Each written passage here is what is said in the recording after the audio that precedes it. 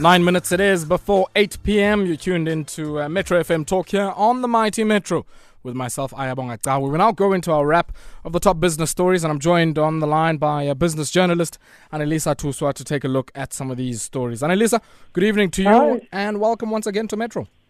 Hi, how are you? Unjani sis? I'm Philile. Let's start off here with a story that certainly, piqued the interest of my colleague Robert Marawa earlier on, and that is the sale of 167 CNA stores by Edcon to Astoria Investments, and it's certainly something that one would think the market had expected as part of the turnaround plans as Nzega Edcon. I was about to say, I think in other things, CNA is actually way long overdue. Remember, the group started closing down about Boardmans and Red Square, and it was still not good enough. They've been struggling for some time. I would have thought that even that 2.7 that they were able to get last year, towards the end of last year with the landlords and the PIC, I would have thought that could have saved them some, or given them some leeway, but it seems like it didn't do much. So selling the CNA is really it's actually not a bad idea at all. Not a bad idea. Talk to me about, just the plans here of Edcon to, solely focus on their fashion and maybe the sort of beauty cosmetics lines, and what other assets potentially might be sold here in line with that strategy, which is central to their restructuring. Look, I was going through their statement, and I think they're quite clear. They trying to streamline they're trying to align themselves into just focusing on fashion and the beauty products. And they've also started to cut down even on the beauty side. So for me, it's a bit difficult to pinpoint exactly what's next for them. Because I know there's an Edcon that was closed down in Rosebank, and you would expect two-story store there. You would expect that even like if they just trying to streamline, then they would keep the central points or the businesses that are still generating more money. And in Edcon in Rosebank, one would assume that it's actually a money-making business. So I'm even skeptical to say maybe they'll move into that side, but it's like I said, it's not shocking. It's survival of the fittest. If you're trying to streamline your portfolio, it's a company like CNA, it's a bit tricky because they sell books and they are stationery and magazines. And we're moving towards a lot of people can get books anyway. You can even download a PDF file of the book. So in a certain way, if you're a struggling company, you need to find some way to make money. So rather give it to an investment company that actually has more resources and to even try. And I'm sure the guys that will take over will have a new flow of how things are done there. And they'll have more time to pay a bit of attention into trying to revive the CNA business, because generally I haven't been to CNA in the last 5 years. And I guess, many of us have never had to. If I think about some of the titles that I'm looking for specifically, I'd rather go to some of their competitors than go to a CNA. Unless Kyle maybe ne glue. Even for Irked and glue, you can just go to Ujet, sell those things. Or go to a small starter shop, which would actually be cheaper than CNA, sure. Because it's quite expensive. So I think, I think it was way long overdue. When you look at just CNA, it needs more. I would say it needs more attention. And at this stage, I don't think Edcon as a group can afford to put so much attention into the CNA business. So rather give it away and make money out of it and try and bring it back into trying to refocus or restructure your Edcons, and just try and get us more clothes at Edcons, I would think. Let's talk what's happening here in Sisangebulana's REIT, that real estate investment trust there at Rebosis. It seems the shareholders have voted against the pay policy there of some of the directors. This after, that REIT didn't pay a dividend in 2019. You know what? I'm not a fan of property, but I think this is one story that I looked and I was like, I'm actually interested because, first of all, Usisa is Gumkaya, and I've always been a fan of businesses that were started by Black people and who have made it work for a couple of years. So you look into it and you see that shareholders now are unhappy. And when their policy structure is quite complicated, if I put it that way, because I realize they've got a dual share structure. What that essentially means is that there's like 2 sets of of shareholding. So you could either hold shares in this portfolio, which is share A, or you could hold in a second one. And the conflict comes with the company is not doing well. And amid all of this, it seems like shareholders on both portfolios, actually, they're not getting what they should be getting. I somewhere along the line, Usisa last year got a salary, I think in 2018, he got a salary of about 2 million, right? And a year later, which is 2019, he got a salary of 5.5 million. And that's just his basic salary.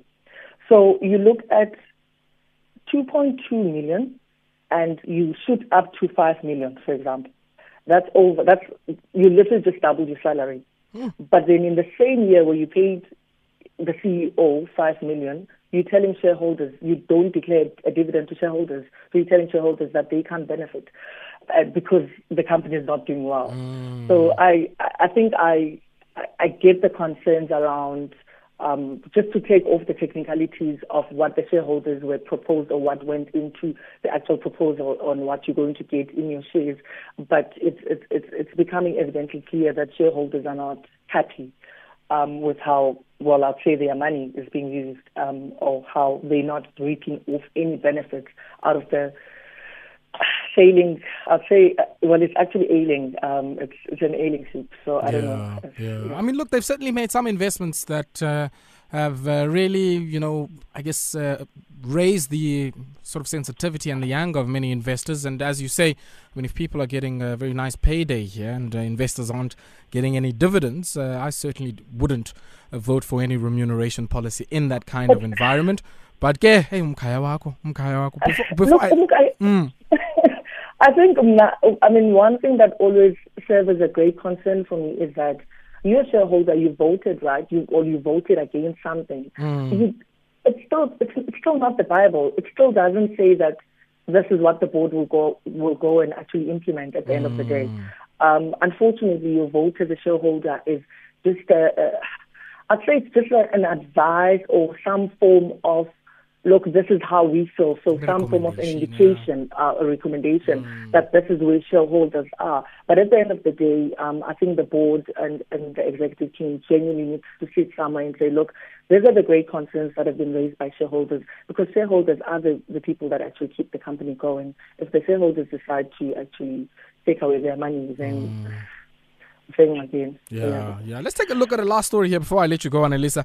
And I must say, I mean, if Ben Kalum Sebenzimna over the last few weeks or so, and then, my bosses pull a rug, just under my feet in the manner that has happened here to this Ruyter fellow. I mean, he comes out today and he says, Mna landi bithethwa ngukwati phano Uncle Gwizi andiyazi mna can't qalelwe. I wasn't aware of it. And if indeed it is the case, then my bosses must tell me, which policy are we pursuing? Are we pursuing the integrated resource plan, or are we doing maybe a policy from Qala? I mean, I don't know. Hey, I think we had a similar conversation about the politics of the state-owned entities last time I spoke to you, and I think again here there is a bit of a pull from different sides when it comes to Irked and Mandash, because remember this announcement came yesterday at the mining in Daba, where he was telling that the government is hoping to actually create like a new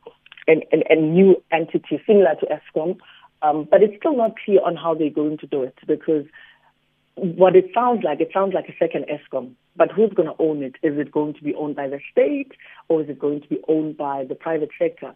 If it's owned by the private sector, that would make more sense, because that would actually help also in terms of just getting off the weight of the grid.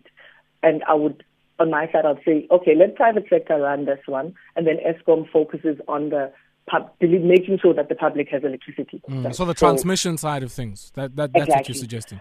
Okay. But the problem now becomes if the actual CEO who just walked into the office doesn't even know about these plans, where do they come from? Is it one of those things where someone was getting off the plane, and they were having a conversation with the CEO of Anglo and some mining company that just said to them, listen, we're struggling with the electricity. We just think of generating our own electricity. Maybe we should actually just start our own. You see, that way it becomes a bit shaky. So I think maybe until we get an official announcement, I'm sure he'll be briefed by then, where it actually just outlines on what exactly does this second power generation entity will look like and who will it cater for. Because the average South African, really, I don't think we can afford to be buying electricity. We can't even afford Edcon. So to get a second energy company probably would be more expensive if it's owned by the private sector. So but what do you make? I mean, so the government has come out and said, they want this to be a state-owned generation company that might also play in renewables. And then public sector workers were up in arms because they were suggesting that, look, it's quite clear you're going to go and ask for some investment from, the continent's largest fund manager, which manages the funds of, nurses, doctors, teachers, and the like. Yeah. And those people certainly are very dissatisfied with how Eskom has spent the money that the PIC has lent to them already. Look, I think and that's what I was saying to you, that I've got an issue if it's going to be another state-owned entity, if it's going to be governed on pension, on our taxes, on pension funds money. I mean, we've seen how Eskom has wasted. We've seen how Eskom has wasted taxpayers' money. I think the unions are making quite a valid point that you guys are going to continue a certain pattern of behavior, and you are going to, again, the public will continue to suffer on decisions taken by the state. I'm still not quite clear, because we had an announcement yesterday. I'm still not quite clear on what exactly it will look like. So I don't want to be one of those people that has a final decision on, okay, you know what, I think it's a bad idea. I think we need to give Mandashe and the rest of hopefully with Eskom, some time to actually just discuss this further, because for me the announcement came quite short. It fell short. It didn't have enough details. It gave us a hint that this is what they're planning. I mean, Mandashe even said by this time next year. So by the time we go to another mining in Indaba next year, we should have a solid and a bit of more information of what the new, I'll call it the new Eskom, would look like. Sure. But it's not a bad idea. But look, I mean, it sounds good to me, when Anelisa, but my issue is that ngaske sikhuphe one line of march. You remember towards the end of last year, they put out the integrated resource plan, which was very clear. They said, okay, Mamelan, this is how much we're getting from wind. This is how much we're getting from solar. This is how much we're getting from coal. This is how much we're getting from nuclear. If anybody else wants to generate other stuff, you need to go and get an approval from NERSA. Now, if you're going to say that, and then a few months down the line say something entirely different, but I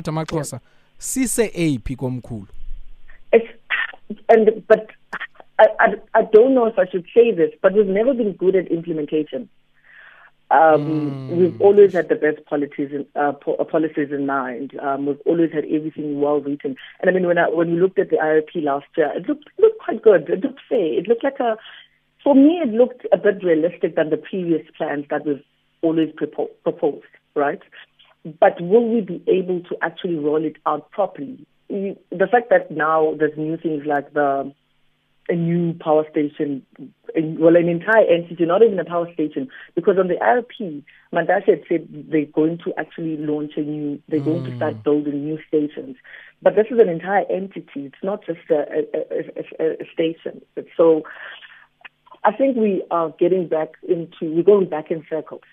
We've established that we've got an energy crisis in the country, and we don't seem to have a proper answer to it. And that's genuinely my view on it. I don't think we've got a tangible answer. It seems like the IRP didn't give, or we can't roll it properly, or it's not giving us the answers. Now we're already going back to the drawing board with panic to try and find quick solutions. So it's certainly a tough one. Yeah, certainly a tough one. It's really a tough one. Yeah. And Anelisa, unfortunately, we have run out of time and we're going to have to leave it there. But big thank you to you for joining us this evening and helping us wrap up the top business stories of the day. That there was Anelisa Tuswa. She's a business journalist speaking to us this evening here on Metro FM Talk on the Mighty Metro for our Business Wrap. Business Wrap. Business Wrap of the day on Metro FM Talk with Ayabonga Tawe.